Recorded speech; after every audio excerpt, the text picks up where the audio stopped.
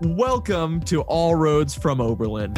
I'm Julian Worth, a rising junior. I'm Maddie Henke, a very recent graduate. And I'm Patty Stubel, an 08-09 Oberlin alum. The three main stages in anyone's life. Hello, everybody. It's me, Julian. I'm a producer on the show. You probably can't answer me from wherever you are, but how are you doing? Maybe you can check in with yourself, check your temperature. Do you need a sweater? Maybe a window open? You gotta think about that stuff. Anyway, this episode is part of our Paths series, where we've been talking one-on-one with alums about their lives, the paths that they've taken in them, and the things that they've learned. Today's episode is a conversation between my co-producer Maddie Henke and Lee Wilson, a 2008 grad. Lee talks a lot about moving through life without a plan, and from her story, it shows in a really cool way. But no spoilers. Here's Maddie and Lee. Do you want to introduce yourself?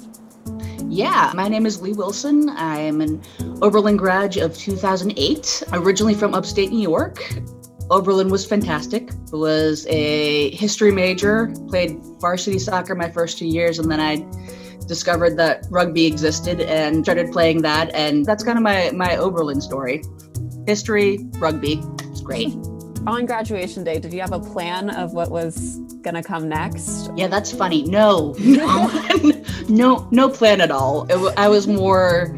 I had a plan for the summer. My parents' graduation present to me was a plane ticket anywhere. I ended up fairly randomly picking the Philippines. So I was there for 3 months, and that was world-altering, life-changing, eye-opening, all of the fantastic things that it is supposed to be. And I'm still in contact with my family that I stayed with while I was there to this day. So that worked out. Then after that, I had no idea.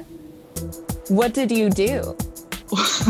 Real talk, I went home in the middle of winter after having this experience of a lifetime. And if you don't know winter in upstate New York, it's like -30. Like, I just remember being like huddled in my snowsuit in the car, and then like wearing my snowsuit to bed at like the Quality Inn or wherever it was that we were, and just like in complete shock that I was, 1, back, 2, had no idea what I was doing, and 3, we're in the middle of winter again. So I got home and I was incredibly depressed because I had no idea what I was doing. And I was unemployed for a couple months while I was figuring that out. What I knew from Oberlin, what I knew from being abroad, was I wanted to make the world a better place as much as possible. And that's something that Oberlin gave me the will for, but I didn't know where to direct that or how to direct that. And so I turned to AmeriCorps. So that winter I was applying for programs for the spring, didn't get into any of them. I had been waitlisted for a program called City Year in Boston. And at the last minute, I was taken off the wait lists and was able to do that program. I love my parents, but being cooped up with my parents, yeah, that was pretty tough. So getting that lifeline of AmeriCorps job was pretty fantastic. Yeah. And how was it? What was that experience like?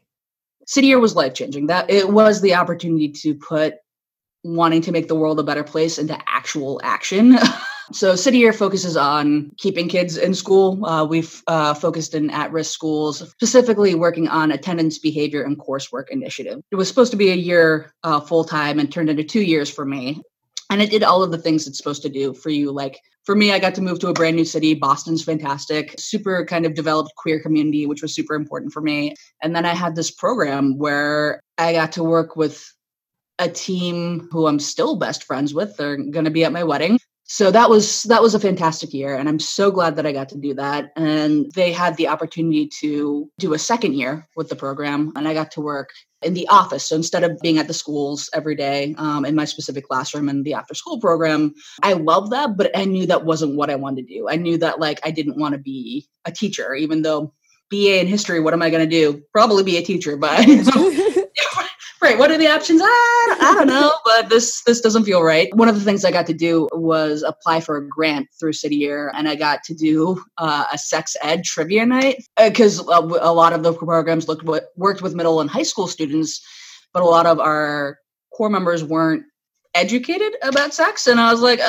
how are we going to, this stuff does come up. We're kind of like the buddies that they talk with that are the adults and the role models. So, okay, I'm going to do this. So I ended up setting up a sexual health trivia night. Again, shout out to Oberlin for being like, okay, sex positive. Let's talk about things.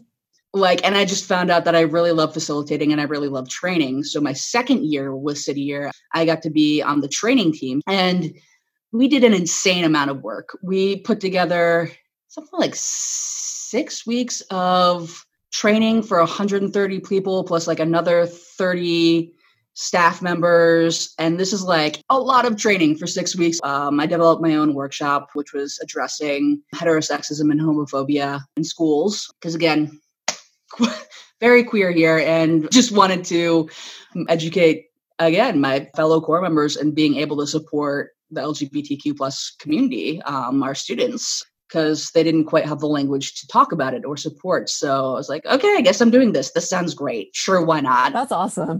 Yeah, it was really cool. So yeah, so that was City Year and it was great. Yeah, it sounds it. Mm-hmm, mm-hmm. Did you then go to grad school right after that? I did, yes. So Ravi, my mentor, boss, friend, did some work in higher ed. And he's like, you love training and like working with college age students so much in terms of training them. Like, why don't you just go into higher ed?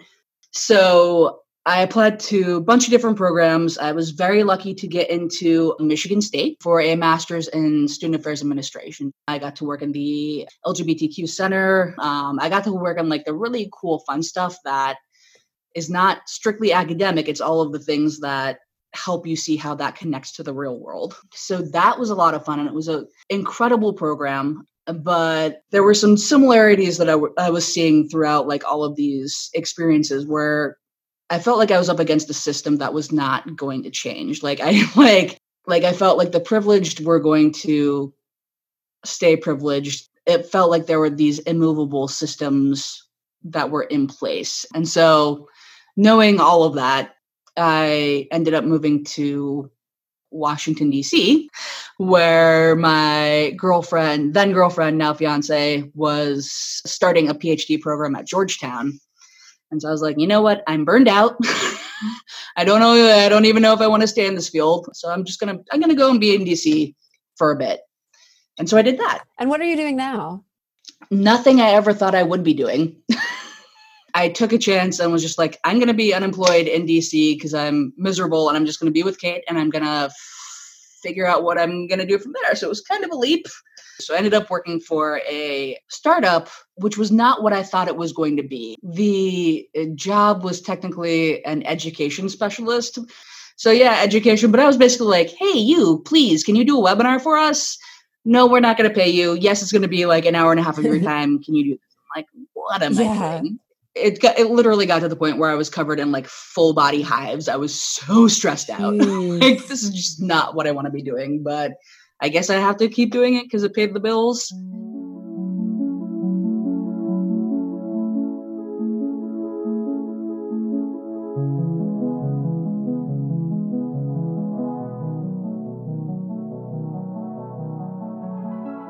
I shopped at a grocery store regularly that's known for its Hawaiian theme and fun and funky kind of atmosphere. And so I was shopping there and I'm like, you know what? These people look like they're happy. They look like they're having a really good time. I wonder what they pay. I wonder if I can even make ends meet doing this. And I looked, I'm like, oh, like you can actually make a really good living doing this. I'm applying, done. And so I ended up working this grocery store and I've been there ever since. And it's been the best thing ever. That's fantastic. Yeah, it was so random.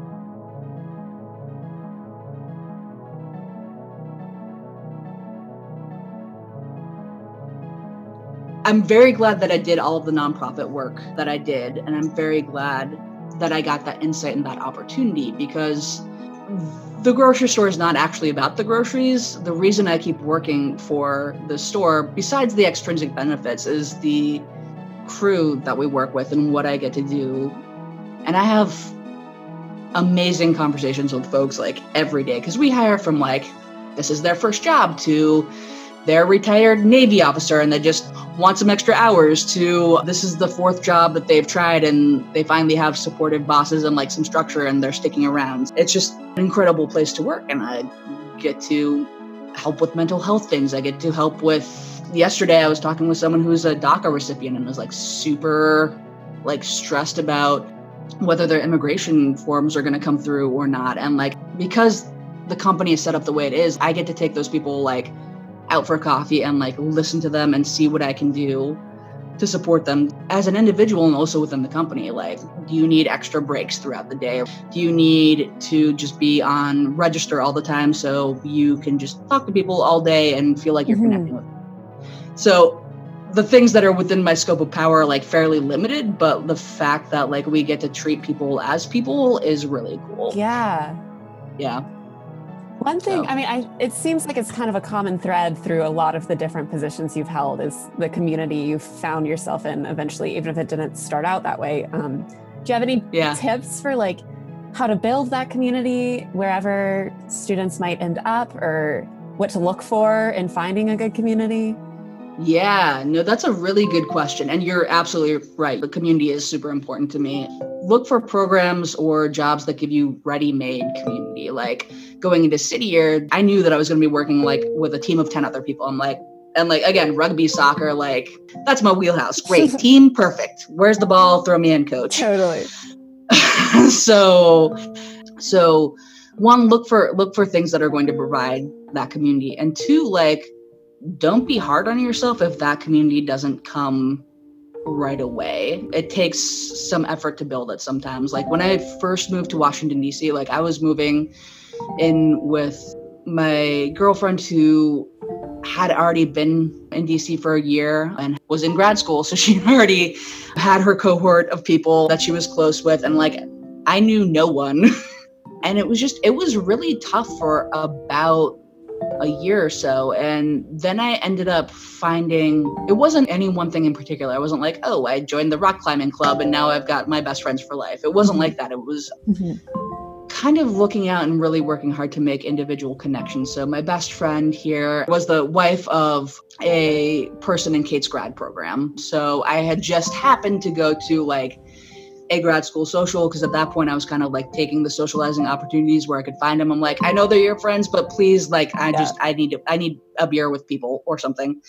So like, it took a lot of legwork to be able to make the community that I have now that I'm incredibly grateful for. So you spent time unemployed after coming back from the Philippines. And then again, when you moved to DC, was it easier the second time because you felt like were there skills you were able to take into it, or was it just like a whole nother can of worms? That's a really good question. I think the first time was harder because that's when I was like the first time like coming back from the Philippines, like I've got my BA, I'm supposed to be able to like know what to do next. I'm like, I have no clue. Like that first unemployment stint, I'm like, I'm going to be with my parents for the rest of my life and they're going to hate me and I'm going to hate them. But we're supposed to love each other. Oh my God, life is terrible. That was tough. That was tough. So again, thank God for City Year for so many different reasons. Yeah. And then the second unemployment, thank God I was with the love of my life. I basically turned into like a perfect 1950s housewife. I was like, babe, what time are you coming home? I will have your chicken parm on the table ready for you when you walk in, like pouring your drink. How was your day, dear? Like that was my life for a couple months. And that was tough because I'm like, man, I've got a master's. Like I went to school. I'm supposed to know what I'm doing, but I don't.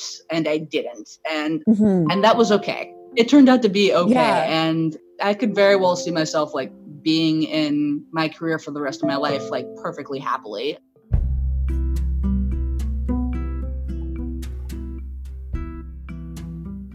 But I wouldn't have gotten to that place if I didn't have those periods of like knowing how bad it can get, and also like having those periods of, yes, it was bad, but it was also introspective. So it kind of allowed me to parse through what was important for me at that time and what wasn't. Looking back on your whole path up to this point, is there something you feel like you learned or did really well? I think probably listening to the folks that were around me. Because like, even if like City Year was wonderful, higher ed, I had some problems with, but like in either case, like I had really good people that I was working with. We had the relationship where I could be open with them and they could give me like life guidance, and I asked for that and I wanted it and I needed it. And most of those folks were my peers. Some of them were older mentors, but the point is I kind of took their advice and ran with it. And like, I didn't worry about whether or not that was the exact right, correct step. The point was like, that is what I was going to do for the next 6 months to a year or 2 years or however long it was. And there was enough right about it for me to take the leap. So yeah, I think just listening to the people in my life, super important. Mm-hmm. Yeah. It is so nice to hear about how lucky you feel and how awesome the people have been. I think that feels like things that I value and are very important, and it's so good to hear. But did I know that like 6 months post-graduation? Hell no. I was, in the middle of a snowstorm, didn't know what was going to come next. How's that for an allegory, metaphor, whatever? You're the writer, you tell me. This has been another episode of All Roads from Oberlin, an independent project produced by Patty Stubel, Maddie Henke, and Julian Worth. Lee Wilson is a big champ for coming on the show, and we cannot express our gratitude enough. Unless this is enough. I don't know. Maybe it is. If you're looking at this on your phone, you're probably seeing some cool graphic design. That's by Steven Menser. Thank you, Steven, because without that, I don't know that this would feel like a real podcast. Our iconic theme music appears courtesy of Piper Hill and Claudia Hinsdale. Thank you so much for listening, and have a good day.